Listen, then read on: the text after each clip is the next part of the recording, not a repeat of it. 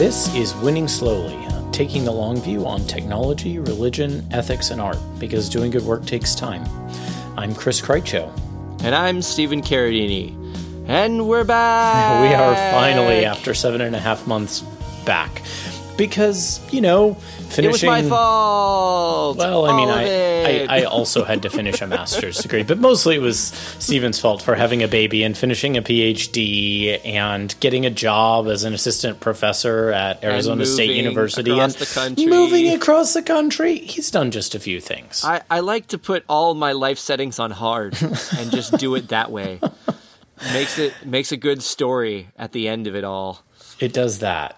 Stephen's wife rightly would have thrown things at him if he had not taken this time off from the podcast. Yeah. And then there was this time when I thought I'd be done with my dissertation in March, and then that didn't happen. Word to the wise, if you write a dissertation, it's just going to take longer than you think it will. It just will. Truly. Also, I feel slightly annoyed because I'm only a master of divinity, but Stephen is a doctor of philosophy. So now everyone who listens to the show has to call him Dr. Carradini. You don't actually have to call him that. In fact, it'd be really weird if you did that in an email. Please don't. Yeah, and you should call Chris Master Krycho. That would be amazing. No, please don't. So today we're going to talk about sexism in tech company hiring because we like to take it easy when we come back after 7.5 months off, right? Yeah. I mean, we'll just throw that easy pitch right over the plate and smack it right out of the ballpark. That's what we're going to do. Yeah. Picking up from where we were back in the earlier parts of Season 5, because yes, this is still part of Season 5. Winning slowly, y'all. Yes, we slowly win, sometimes very slowly. We're talking again about our 3 axes, thinking about the structure and agency, or personal and individual versus social and cultural kinds of responsibility, the ways that structures push on us and we push back on them. And those axes are whether something is a positive or negative effect, whether something is visible or invisible in the way it has an effect, and whether it's primarily mediated socially or legally. And today, looking at sexism in tech, well, it's pretty obvious that ongoing and major sexism is negative. Yep. It's also increasingly visible, though that is a shift. A few years ago, it wasn't very visible. It was much more something that went under the radar. And one of the things that has changed dramatically, and for the better in this space in the last 5 years, is that it has become much more visible. And finally, for the most part, this is a social phenomenon. It is not enforced legally because, in fact, legally, this kind of sexism that is so pervasive is against the law. But that being so, the social forces that have sustained it are so strong that they have actually managed to get by past the law for a long while. So that's a broad overview. And you may argue that there are laws that try to adjust for discriminatory hiring practices as well as for sexual harassment and other types of discrimination and sexism that go on.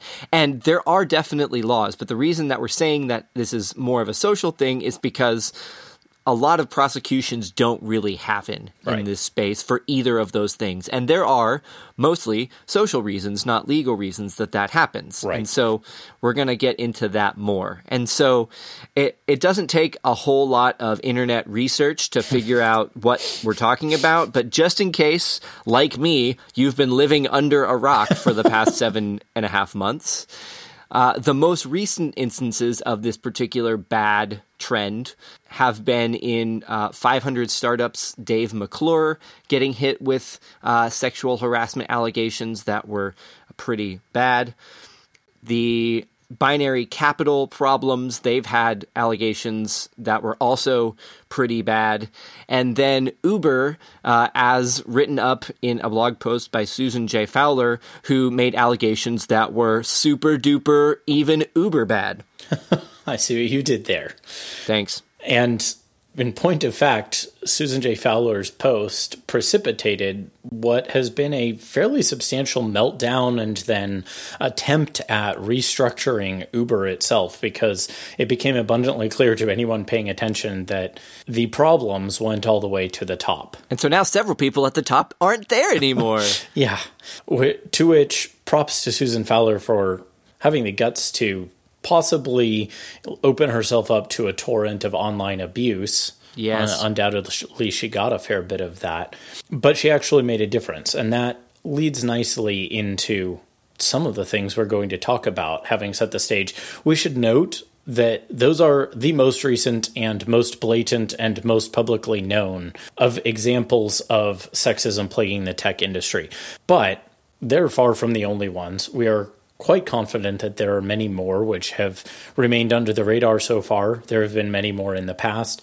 And of course, we should also note, while we're talking about the tech industry today specifically, in large part because it's the industry we're most familiar with, and in many ways it's one of the most influential, many of the things we're saying here apply equally in many other industries. It's not uncommon to hear of pervasive sexism in finance or in law. These are things that exist across the board. This is just where we're talking about. Right, because we are a podcast about technology. So to start with, one of the things that drew us to this concept is that while it used to be invisible or even less than invisible, it was just part of how things worked in the 50s, Mad Men, these sorts of things. Now, this issue has come to the fore, even before Susan J. Fowler put together this blog post and things started to melt down recently. There were definitely examples of this coming to light and of the perpetrators starting to get some amount of pushback. And sometimes this was just a lot of internet noise. Sometimes this resulted in people leaving their firms or even leaving whole industries. And it's a thing that has shifted and changed. And so we're interested in not necessarily why it shifted, although there are some interesting contours there, but what you can do to change something, a structure that is now negative and visible, but is still happening. So how do you stop something that everybody knows is a problem? Now, part of the problem is not everybody knows it's a problem, but for the large chunk of people who are reading the news, pretty much everyone can agree that this is a bad thing. One of the things that's striking about this is it is slow to change. So it has become increasingly not okay to engage in sexual harassment, both socially in many circles and legally over the last several decades. Again, Mad Men being what it was, and perhaps somewhat an exaggeration, but perhaps not, as a depiction of the 50s, those kinds of things just wouldn't fly today, at least in the sense that when they get exposed, there's public hue and cry and virtual burnings at the stake, as it were, and companies do have fallout from it. But there are an awful lot of people who are still perfectly comfortable in their sexism. And we're talking very specifically about active, hey, we're going to be sexually harassing you sexism. Now, the other one is important, and it probably contributes to these kinds of active kinds of things, failing to hire women because you think they can't do their job, or sexually harassing them on the job, are far more obvious than sort of underlying latent sexism that might be there and probably is there in large parts of the industry. And those underlying and latent kinds of quieter sexism matter. But it's, to Stephen's point, interesting that even that higher level, more obvious, less socially acceptable in any context kinds of sexism are still going on.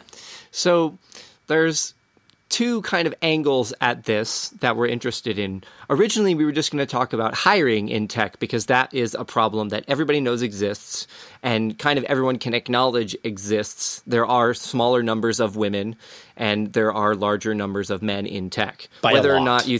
By a lot. Whether or not you think the percentages are, should be this, that, or the other is outside the fact that almost everyone agrees that there should be some amount more women in tech, even just to cover diversity boxes at the very, very least. And what we would be more interested in is in creating a community that is interested in showcasing multiple types of ways of working, ways of doing, ways of thinking, and ultimately ways of creating tech products.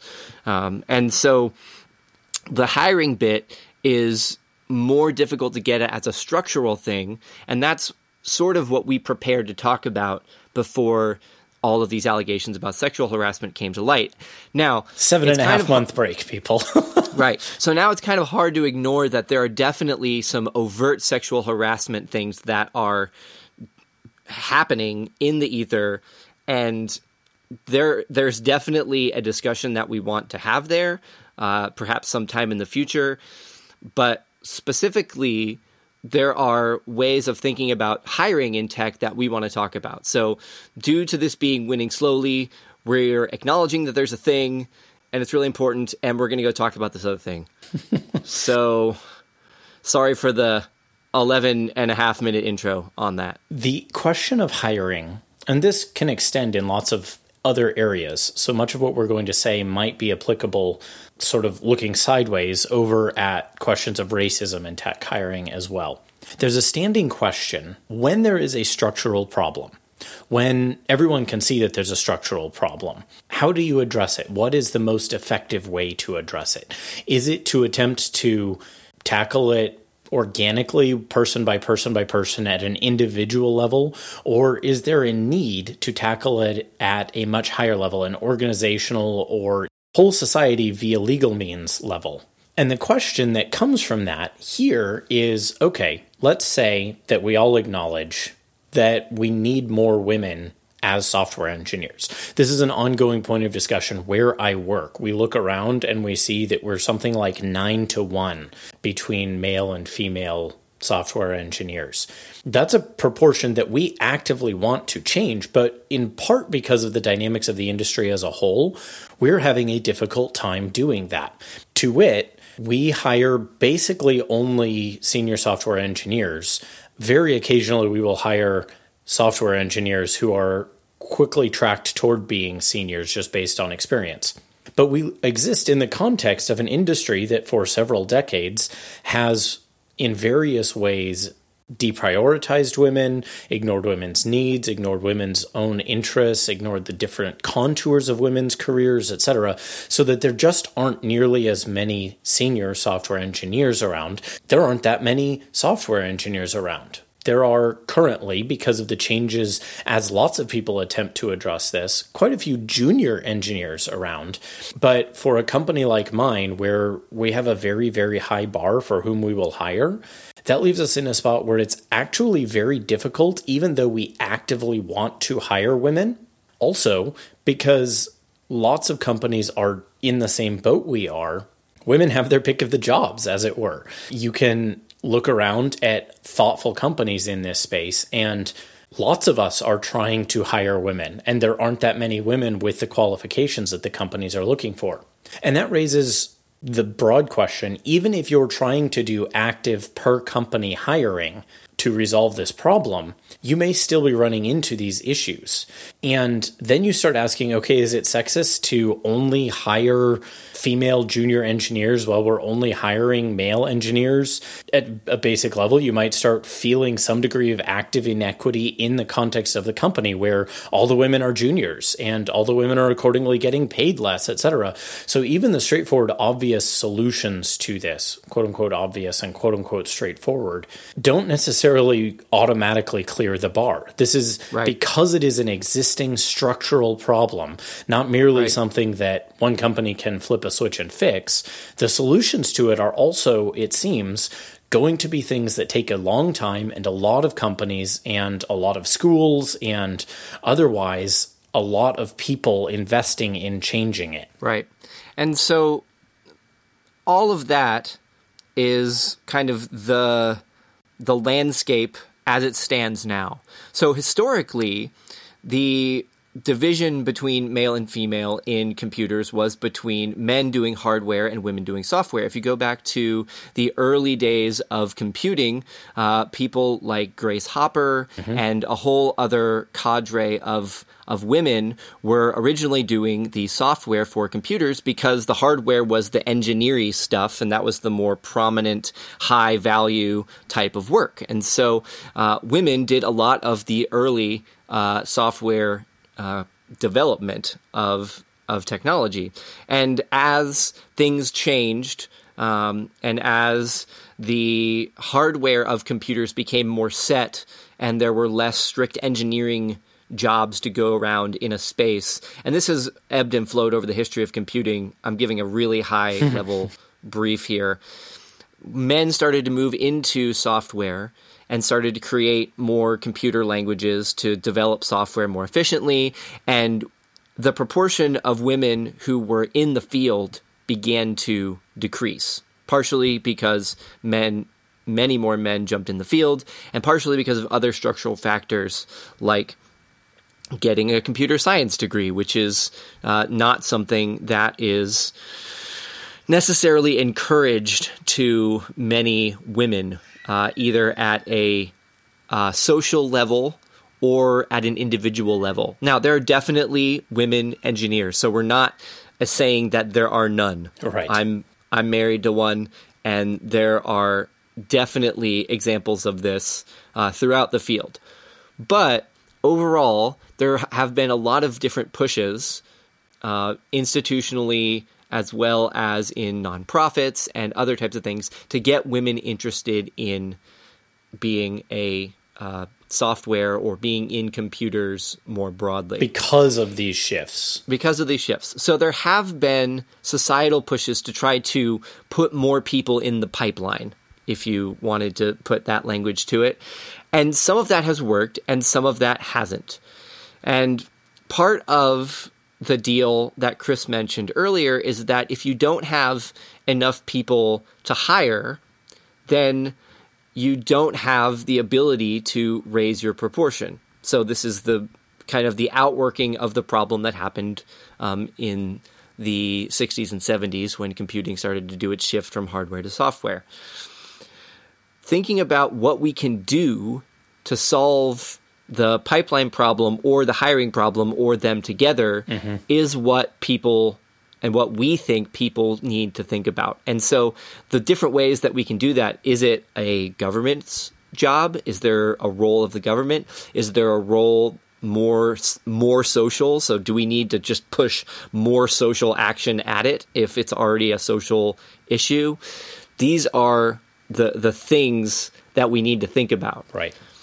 And we have some suggestions, but a lot of this is still open. It's still something that we're going to suggest some things now and at the end of the episode, but you're going to come away from this episode and be like, wow, that wasn't very satisfying, now was it? And that's true. It just won't be, because these are big problems, and they're going to take, probably, it has taken decades for us to end up where we are. In the most simple sense, quite possibly you could argue centuries. It's probably going to take decades at a minimum to undo some of the problems we have created here. Right.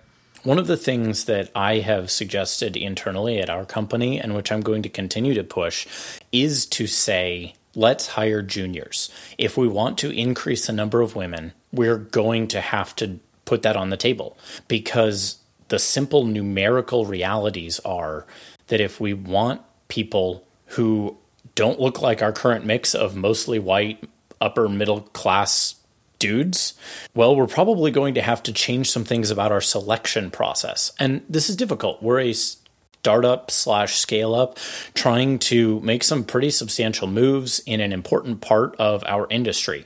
It's potentially scary to say, hey, we're going to hire someone who we have to mentor a lot. But we're in an industry where there aren't that many senior women. The only way to get seniors is to help make them. And becoming a senior engineer is primarily about experience. And so if we want the industry to be full of senior engineers who aren't, well, upper middle class white dudes, whether that's women in this case, or similarly hiring across ethnic lines, we're going to have to do some more mentoring, and we're going to have to be willing to bite the bullet at times and say, look, we're going to hire 6 people. Let's make 2 of them juniors. And let's aim that whenever we're hiring juniors, if we can hire senior women, great. But whenever we're hiring juniors, we're just going to prioritize women there. And yeah, that is going to lead to some of the uncomfortable things I mentioned a couple minutes ago. And it'll probably, as Stephen and I were thinking about this, it'll probably also raise some other issues in that, well, one of the fastest ways to get a salary increase in this industry is to change jobs. So if you hire a bunch of juniors and mentor them for 2 years, and all of a sudden they're qualified as regular software engineers and maybe even seniors because they're just really talented and you mentored them well, you're apt to lose them. Or you're going to have to pay more for the for same retention. talent. Yep. For retention. And so there's a baseline principle here that's not fun, but you're listening to an ethics podcast, and that baseline principle here is that someone's going to get inconvenienced. Yep. And it's probably going to cost you money. Inconvenienced not just in the sense that this won't be quite as easy as it could be, but it's going to cost money. Yeah, it's going to require people making specific decisions for ethical reasons, explicitly ethical reasons, and saying we're going to take on the difficulty of going outside what our competitors are doing. So if you have direct competitors in a space and you decide to do this particular thing and they decide to do business as usual, you're going to have a different sort of trajectory for your employees, for your company as a whole in the long run than the company you're competing with. Now, in the longest run, if you build you win very slowly. In the longest run, if you do foster a culture where women are valued and are mentored and are not harassed and are given opportunities to grow and are not blackballed when they leave and are not given a harder time because they are women, your company is going to have an easier time hiring women. You're going to have a reputation of being a company that does well for everyone, not just for some people. So this is something like Pinterest. I don't know what Pinterest's actual statistics are or what their reputation is at the moment, but my baseline reputation that I have of Pinterest is that they're a good company for men or women because they've earned that in the past with me. Now, again, I don't know what's happened in the past year because I've been writing a dissertation, and this could be totally wrong. It could have just been an impression. It could actually never have been true. But the important thing is that understanding what your company looks like to the world is more than just what it looks like today. It's what it will look like in 3 years, 5 years, 10 years. And if you take some inconvenience now, you're going to have a much stronger company overall and in terms of the specific issue than you would if you didn't. Right. And this isn't a new theme for Winning Slowly by a long shot. This is something we've been saying about other issues since probably season 0, certainly season 1. And if you want to hear us ramble about it a whole bunch, go back to the season in which we argued about how Amazon is dumb a whole bunch throughout the whole season. It's basically this theme applied to a bunch of different areas. But we think it really does come home here. As Stephen said, if my company chooses to be a place that mentors, hires, etc., women, treats women well, it gradually becomes much easier to hire from that much smaller pool of candidates who are women who are senior software engineers because of the reputation of your company. And that kind of thing is probably the biggest effect any individual company can have, because you will net yourself that win long term, but you'll also be simply increasing, in a general sense, the number of women in the field who are qualified to do the work, and that will be to everyone's benefit. It's an ethical win that, yes, will probably have some immediate pain for you as a company. Right. But sure, find the ways that you can mitigate that pain, mitigate the risk of it, because you have higher risk anytime you're hiring junior developers, etc. But as you do that, your net effect for the company and for the culture as a whole will be to the good and will be to the benefit of everyone, including you. Right. And that's one of the ways that a structure can get changed, and how an agent, a single agent, perhaps a company, or even particularly a group of people at the higher management of the company can get together and affect a structure. Now, it's not going to happen overnight. Nope.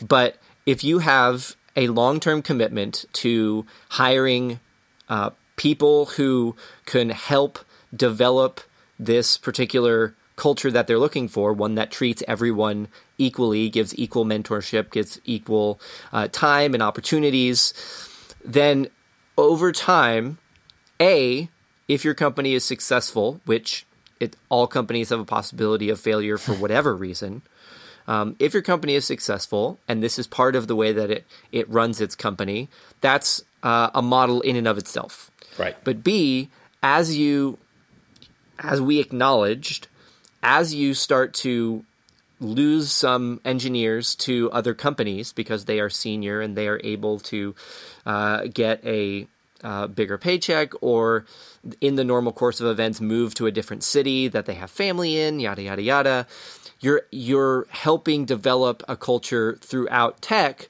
of being able to have choices when you're looking to hire women and you're looking to hire good engineers base none.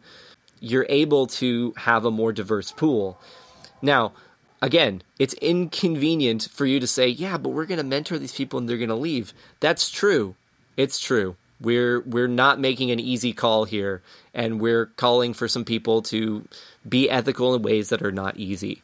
And this, again, as we mentioned, this goes for many different fields, whether it's academia, whether it's any sort of business or law sort of juncture, any field that has this disparity. Making a change like this is going to have these wide contours that we just laid out. And it's really going to take someone or a group of someone saying, despite these things that are going to happen, these changes that are going to make us look different and act different than some of our competitor companies, we're going to do this anyway. You'll note that we haven't talked about two other major ways that this kind of change does happen, and that's broader cultural action and legal action.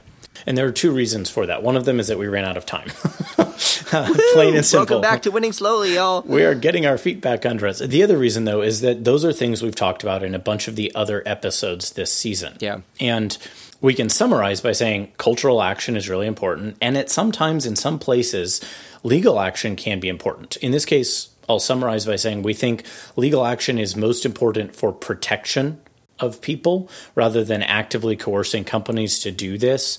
But we also think there's room for reasonable disagreement on that, especially depending on the specific kinds of things you're militating against, whether that's against racism or sexism or whatever that may be. But we certainly think there's room for active protection, and especially in the context of bad hiring practices, which are a thing. For example, you're not allowed to not hire someone because she's 8 months pregnant and is going to require maternity leave. We know that happens. People do that, but people get away with it. They can't actually get away with it if the government knows about it. That's a protection. So if you know of that happening in a company, please report it. Yeah. And then we talked briefly about nonprofit and other social pushes to get more women involved in the field. And those are all really good things too. Mm-hmm. And we support many of those types of interventions. Not all, just because saying all is, a dumb idea. Dumb idea, but many of those interventions have good ends that they are seeking and good ways of approaching that issue. As usual, it requires thinking about things and saying, will this actually help or hurt the problem? So when you look at some of those, you might say, I'm not actually sure this is helping, and you might be right. But on the whole, we want to encourage those. Right. So, the song at the beginning of the episode was Jonah 2 by the Jonah Project. Thank you for letting us use it. So long ago. Even so long ago.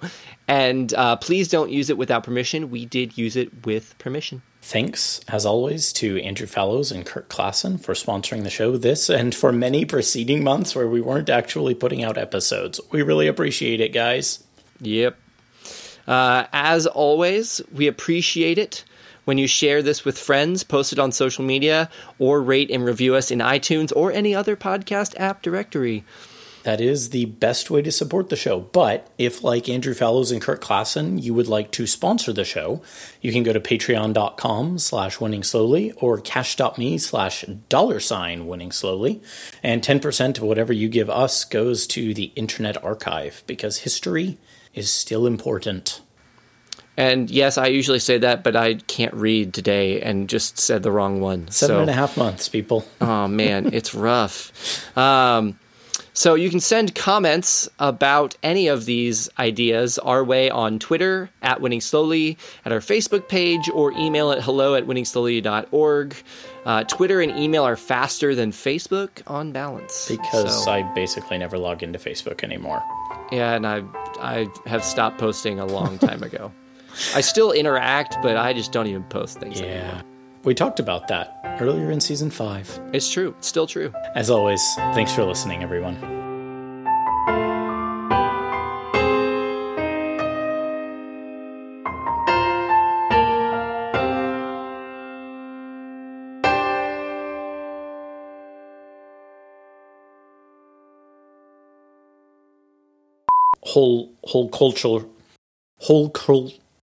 Whole society via legal means level. Turns out that saying whole culture is really hard. That'll be for the bloopers. Yep.